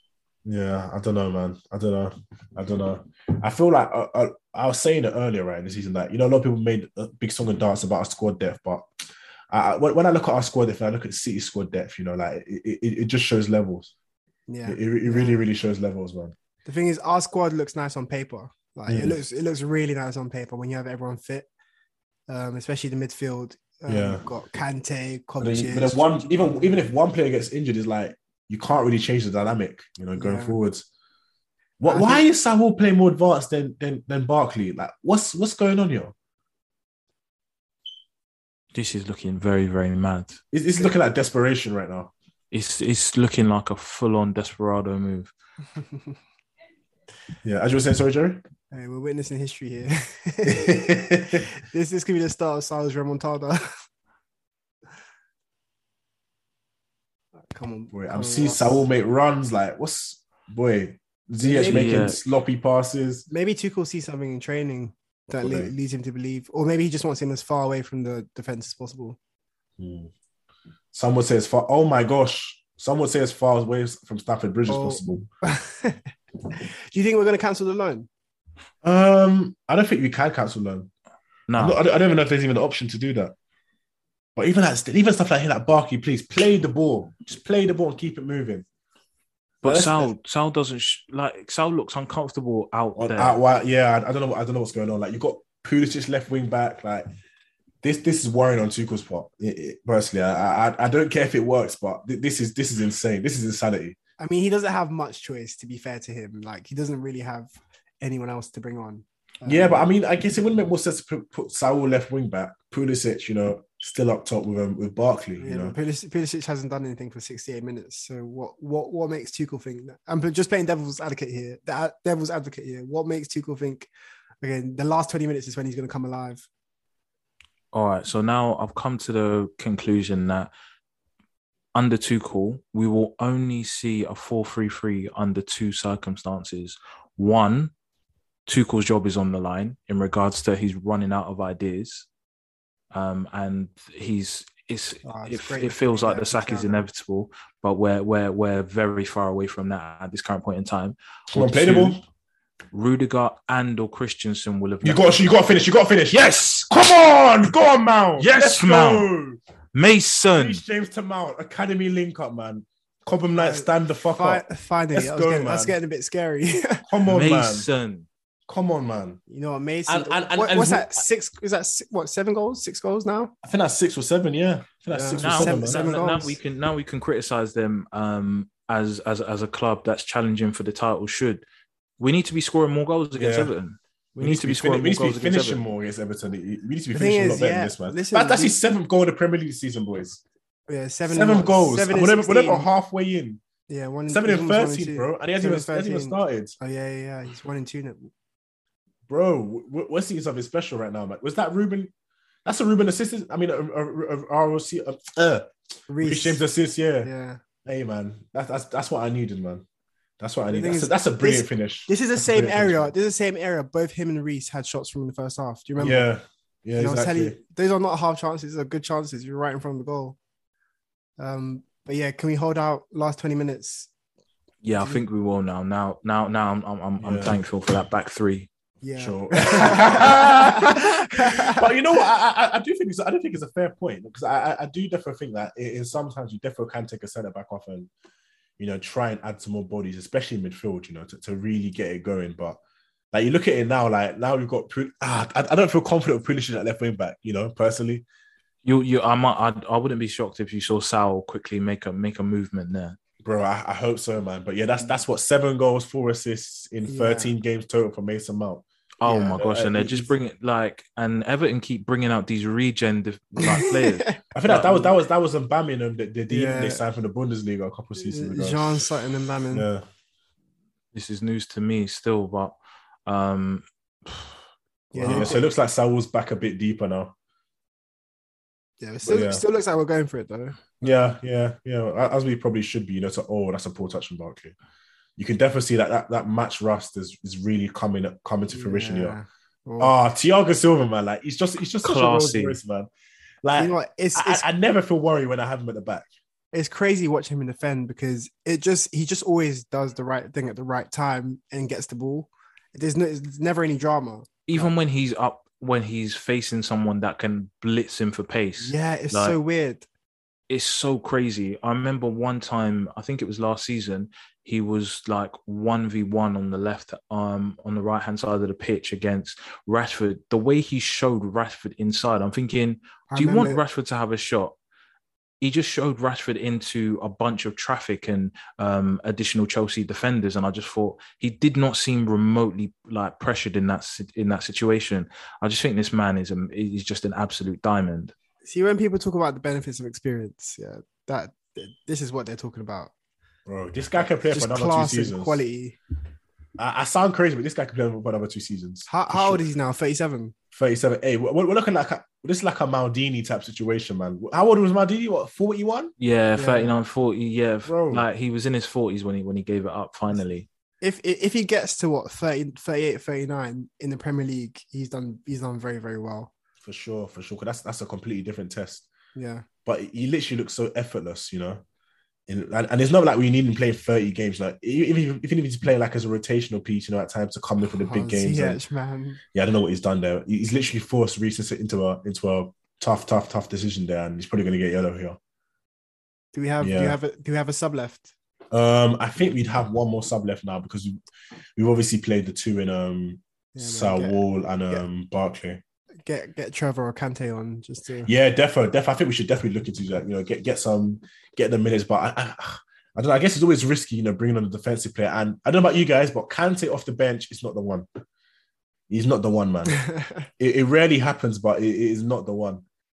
It always looks so sloppy. Yes, Newcastle just equalised. Are you being serious? Big goal. No, Timson, don't do that to me, man. Timson, don't do that to me. Oh my gosh. Timson, no way. They've equalised. What did I tell you guys? Oh my God. Oh my, what the fuck is that? That all came from Ziyech giving the ball away. All from Ziyech there, man. All right, go again. It just seems like, that air of invincibility we had in our defense seems like it's gone now. Bro. Do you know what's funny? At the start of the season, we were talking about Chelsea breaking that, 12 league goals? 14 league goals conceded. That's just poor marking. Whose man was that? I think Aspie. It's a good ball to be fair. Man, you can't because it's such a poor goal around to concede. All right, let's go. Got 15 minutes to get another one. Wait, are you guys confident we're going to get another one? No. It took us about 8 shots. It took us 70. It took us 70 minutes to get one. Do we have time for another? Do we trust these guys to put away the next chance they get? Because we probably only get 2 or 3 more. And Chelsea's pretty much a team where when you're not in the squad, your reputation is improved because you're not in the squad. So when they drop a disaster class like this, your reputation looks better. This is why a lot of guys were saying, put Pulisic in. He's our best attacker. Like, he's had a stinker, and now people will be talking about Lukaku, Havertz, even Timo, as well as Hudson coming in after this like disappointing attacking display. The thing is, all the attacking display is missing is just the finish at the end. They haven't actually done that badly in terms of creating chances and keeping pressure on Everton. It's just that finish at the end, which is what makes it so frustrating, because it's literally just that. Like, we could be up 4-5-0 now. We've had 20 shots. Yeah, Everton's 5. Man. This feels like Football Manager. It's ridiculous. It's genuinely ridiculous, man. And you never know, like, you just don't want Everton to sneak something away here, because I don't have confidence in us scoring 2 goals, in a normal game. They won't defend for their lives. Just it. Let's just hope they don't score again. Whoa, Saul. Gee, this guy, man. He dived. I know, but even still, man, that whacking. No, but if he's pulled out, let's look at the tackle again, innit? Who taught you how to dive at your young age? And he just, that's shameless. That's shameless. Sal didn't do that. Sal's blameless. He even dodged the trailing leg on purpose. This guy's shameless. Look at that. Wait, what, 12, 4... Wait, VAR is looking at this. So I don't know if it's been given as a dive, because he does swing a leg at it. No. Yeah, not given. All right. Perfect. Wait. Lewis Dobbin. No, that was correct, because what was that? That's such a poor goal to concede, man. Like, look how easy it was for them to score compared to us. Like, it's ridiculous. Like, I feel like it's such a tough task for us to score. Then at times conceding is like, it doesn't take much. Like, it doesn't take much ingenuity from a team. Like, it's not just us. It happens to all the big teams that put pressure on and concede. Yeah, it's a weird thing. It does happen a lot, though. Barkley's having a stinker right now. I thought he'd be pumped up playing against Everton. Yeah, boy, he's like he's playing against us right now, man. For some players, being pumped up is actually it's a bad thing. Yeah, Trevor. But why? It's actually crazy how much but why? His stock has risen. But why? Why are we bringing on a defender? Maybe Tuchel's going for the point. Boy.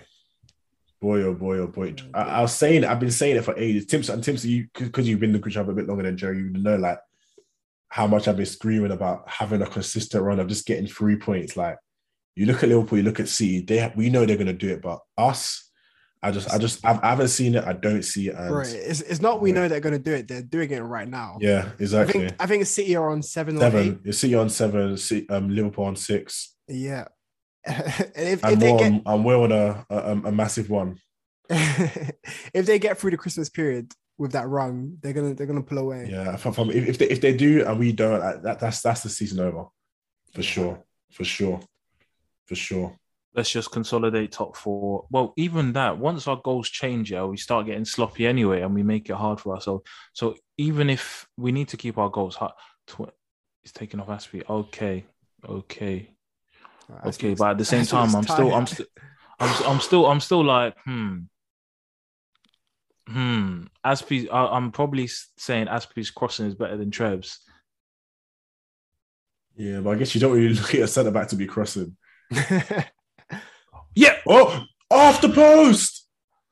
Oh my God, he saved it. Pickford of all people has saved it onto the post. Yeah. You've got to be kidding me. The keepers love turning up against us. Oh gosh. Oh my God. Was that Trevor?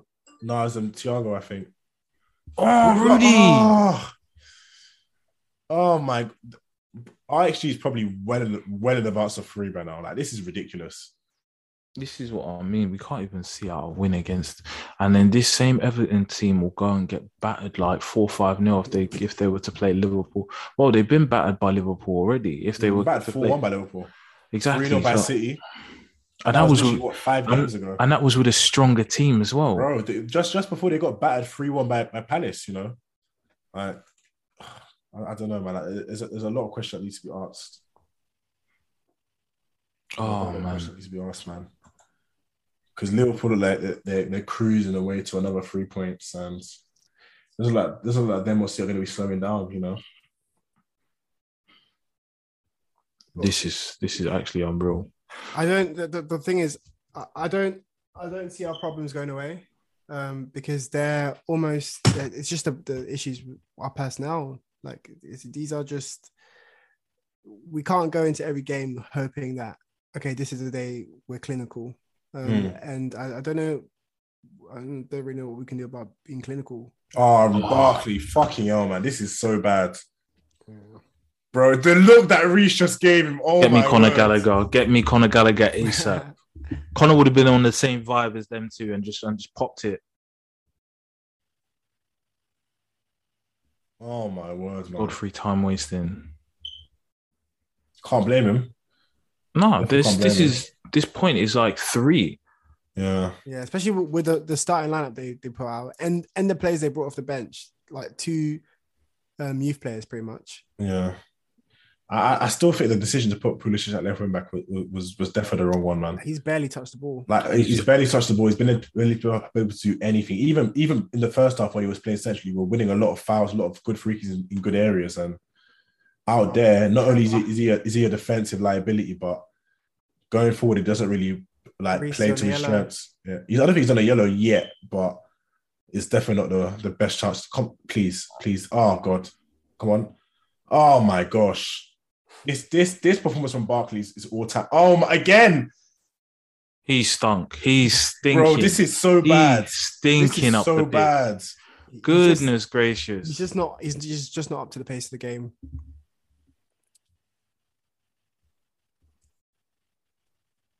No, I'm disappointed in Barkley. The subs haven't been good. So what the 3 subs? Sal, Ross, and Trevor. Trevor, he needs the minutes. I get it. Probably more comfortable with the ball in the final third. And probably, fully fit. He's probably defensively more astute than Azpilicueta at this point in time. With Azpi's kind of decline this season. Pass that ball. All right, J5's there.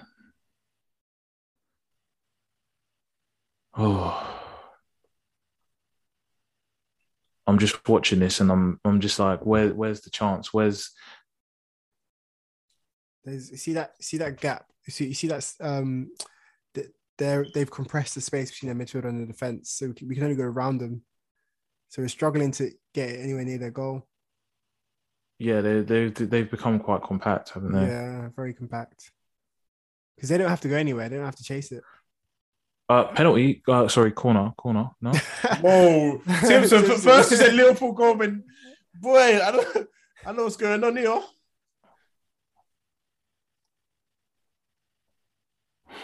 Yeah, man. This is a painful watch, man. This is it's tense. This is a painful. I need Rudiger to get in the ball, get in the box. Yeah. Go on, Reece. What you got? You could just say, is that clear gap between us and City, whereby like they have that almost air of inevitability, you know, where you just know they're going to get that win. You know, you look at the Wolves game. You know, look at even today when they're losing, like you know they're going to get the win, but I just feel like we lack that quality, you know, as a team. Yeah, as of now, we don't look ready for a title charge. No, not at all. Maybe we can do something in one of the cups or the Champions League. Yeah, but as of now, it looks like we're gonna fall behind. The thing is, I want to win the league when Man City and Liverpool are strong, because when Klopp is gonna leave soon, Pep is gonna leave at some point, and there'll be a decline and rebuilding process for both clubs. And I think that's when you'll see the rise of Chelsea. But I want to win it before then. Oh my God, Saul! Jesus Christ! Oh gosh!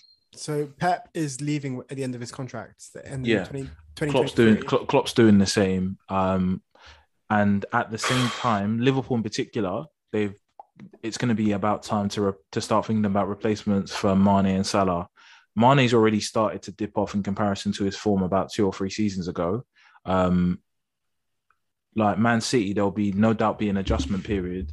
There'll no doubt be an adjustment period, even if you got like a player, one of Pep's coaches, and said like business as usual, he wouldn't be able to play the exact same way Pep would in those high tactical games. So with that, I'm just kind of like, there's going to be a decline for Man City and Liverpool, but do we have to wait for the other teams to get bad, or can we not improve? I hate these short corners. Don't take a shot. Don't take a shot. And Ross doesn't fill me with confidence either, you know. To be fair, he did do the one for the Thiago header. To be fair, but let's see. Let's see, man. We fucking need a goal. Actually, Trevor's there. And it's annoying because it's just going to paper over more cracks. Oh my gosh. He's dived again.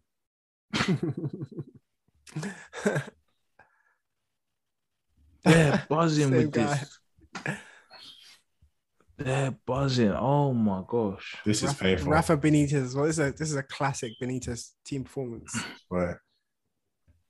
What is this, man? This team got taken to town by Crystal Palace. Oh my. Bad by City, bad by Liverpool. Yeah, remember when I said last week, listen, sell all of these guys. Need a result, call Chelsea. I think West Ham, before they beat us, I think we're like the only win like last six. Yeah. Boy, it looks like they can still steal something here. Tarry FC. They can definitely still steal something here. So, but, oh my god. Go on.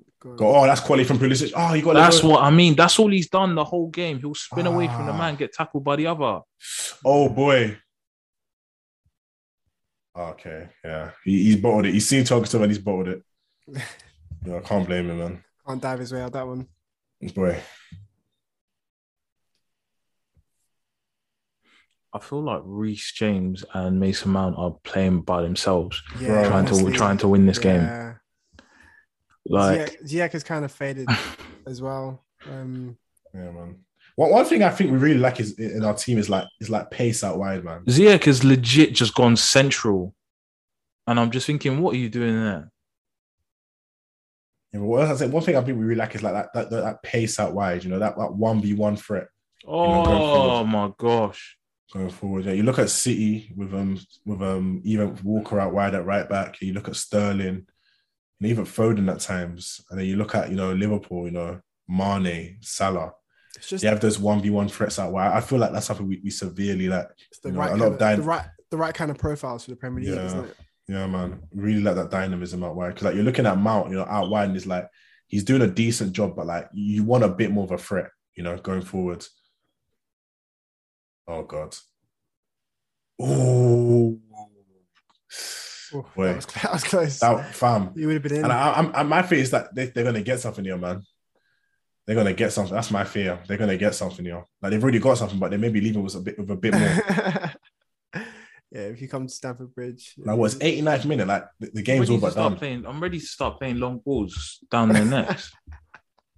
Long balls to who though? Well, put someone up top. Put Rudiger up top. You know what? That might be a shout. Yeah, this has been a painful 90 minutes, man. Hey, don't be surprised. Oh my God, you see that? Someone chased down the ball. Don't be surprised. Look at this, man. Don't be surprised if you see Marcus Alonso up front next game. It's so frustrating, man. It's so frustrating. We've got Wolves next, and we've seen how defensively resolute Wolves have been, of recent. So that's going to be a probably even tougher game to break them down. And with the attackers that we have at our disposal on our attacking patterns, boy, it's going to be a very, very tough game to get something out of it.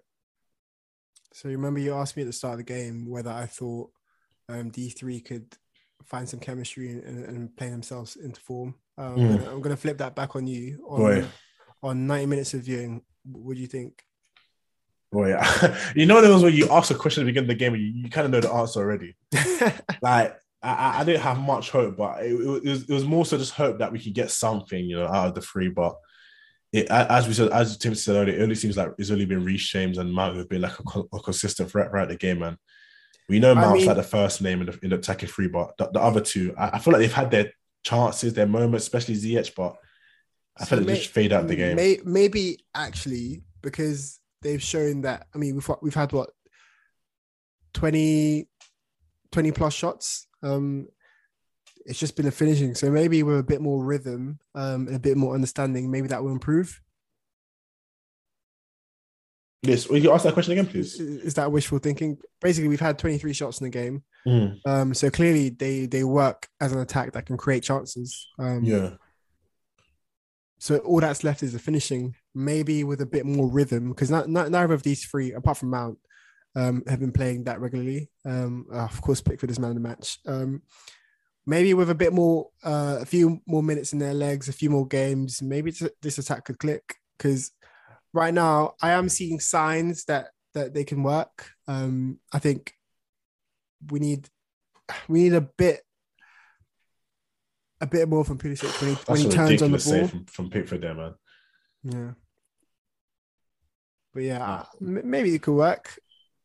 Boy, I don't know, man. I haven't got much hope. I've definitely got much hope. You reminded me of that meme when I said we need a focal point, and it might be a problem. Oh, that's quality for Jogo to really like. You all laughed at me. I was scared. Oh my god. You all laughed at me. Well, I have to say, you're not laughing now, are you? Now. Listen, none of us are laughing now. Wait, bro, none of us have been laughing throughout the game, man. Yo, like, isn't this what we said? Like, this is same old song. Like, yeah, Chelsea, all the potential. You feel like the goal is. No. Not Saul, bro. Not Saul there. Yeah, all right. That's quality from Ziyech. Please. Why have you taken off his feet? Give it. I beg. Man, I feel like I'm desperate for a penalty at this point. Just some sort of, any sort of luck, anything, man. Oh my word, anything. Like what, 2 or 3 minutes left to go, man. Like, I just don't feel that inevitability, that you see from most title-winning teams. That ability to really win a game when things are going against you, but boy. They did. I did say last week, like, it's a bit early for those. Actually, no. This is about the period for those games where the title-winning team can grind out these results. But yeah, definitely. They always say whoever's top at Christmas tends to win the league, isn't it? I don't know, man. Because personally, for me, like, I thought January/February would be the time where like this capitulation happens. But I think with the injuries and obviously the quality in the squad as is. It was really, really, really just like highlighted, going forward. But boy, let's just hope we can do something, man. Because as the listeners probably hear now, we're definitely not the most confident about a late goal here. What, 90 seconds to go? Boy, you can see in Tuchel's face, you can see it in the players' body language. There's not much pace to the game. There's not much to it at the moment. Oh my gosh, what is Pulisic doing? That was Mount, to be fair. That was Mount. But you can just tell that. But they're just not on the same wavelength. At all, man. At the same time, I'm reading the latest tweets regarding Pulisic, and it's like someone said, is it possible to sell Pulisic before a match ends? Literally, just sell him now. Pulisic is a B word. This guy has gone through puberty, always getting effed by every defender, I swear. Pulisic should just find another club. Pulisic is a flop and needs to be sold. Where has Pulisic been all game? Pulisic. Where is Pulisic? I've only heard his name once. Pulisic is clueless. Yikes. I feel like he just needs a change of environment. Pulisic can't argue about starting again.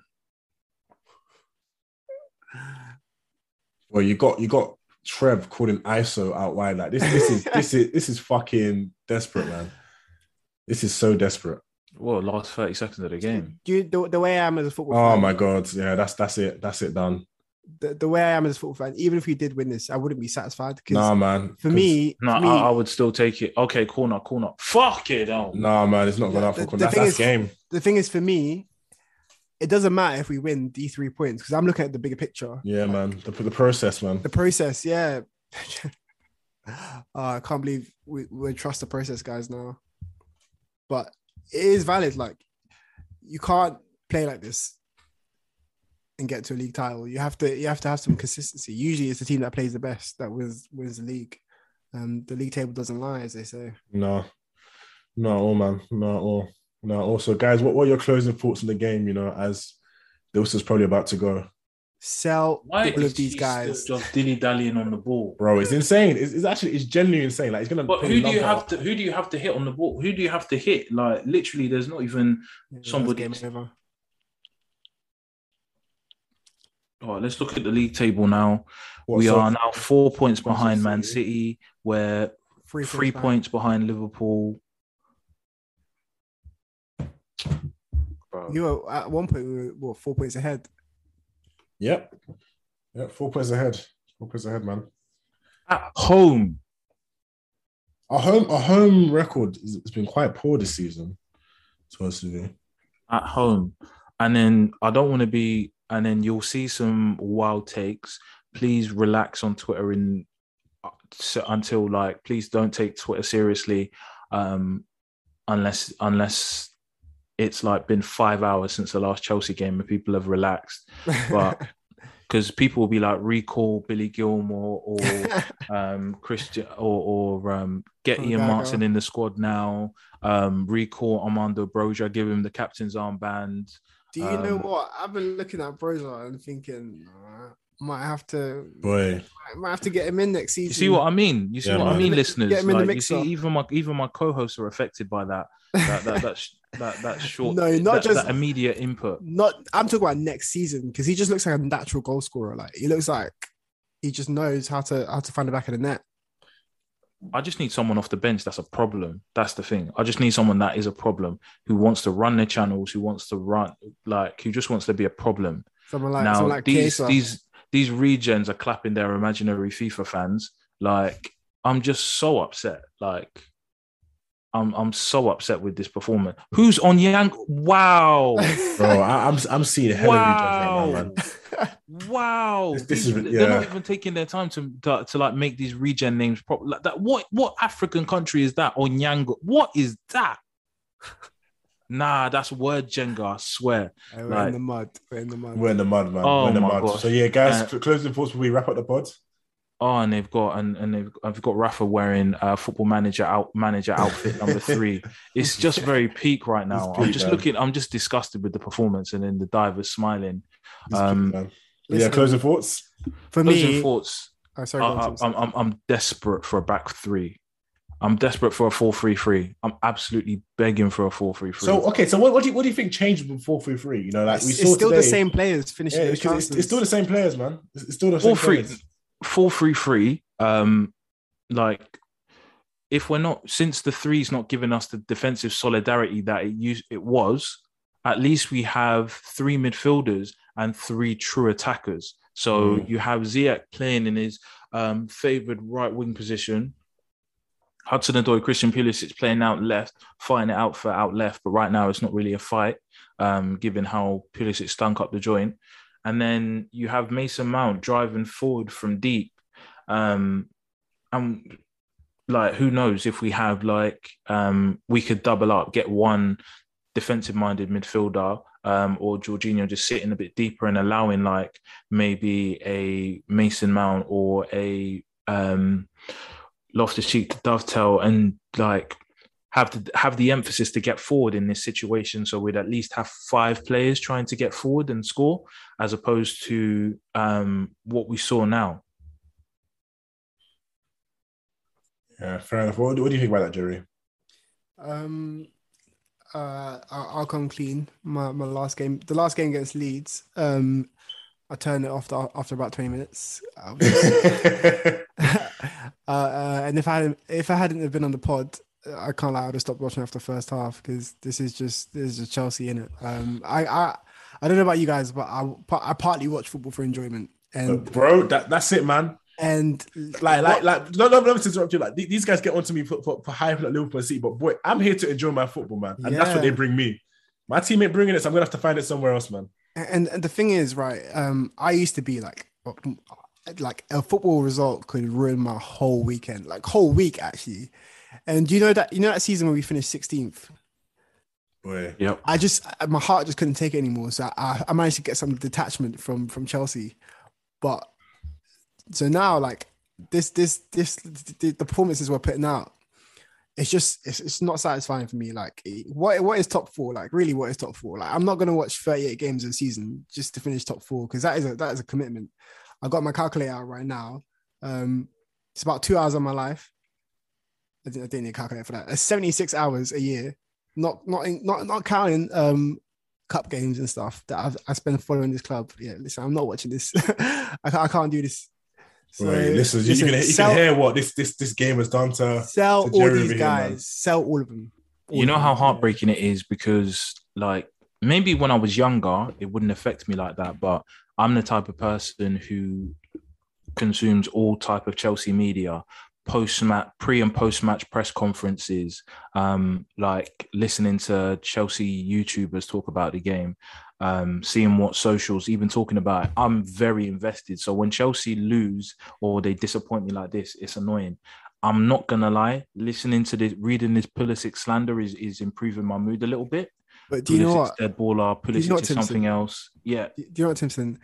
Funnily enough, like when we lose, sometimes it can be cathartic. Listening to like the podcast afterwards. I find like I'm more inclined to listen to a podcast if we lose because I'm like, okay, like I'm sitting at home thinking, okay, this was crap. I want to hear other people say it was crap too. So listen, again, who have you got next? Wolves. We just need to get some points on the board and get through this period. That's not happening. That's not. Call me crazy. We're not winning that game, man. We need not a Wolves. I don't even know. I don't even know if I should watch the game. I don't like. I need to put self-care first. Self-love. Like, what is Trent is ridiculous, man. That's an insane goal. That's an insane goal. But yeah, listeners, you've heard our thoughts.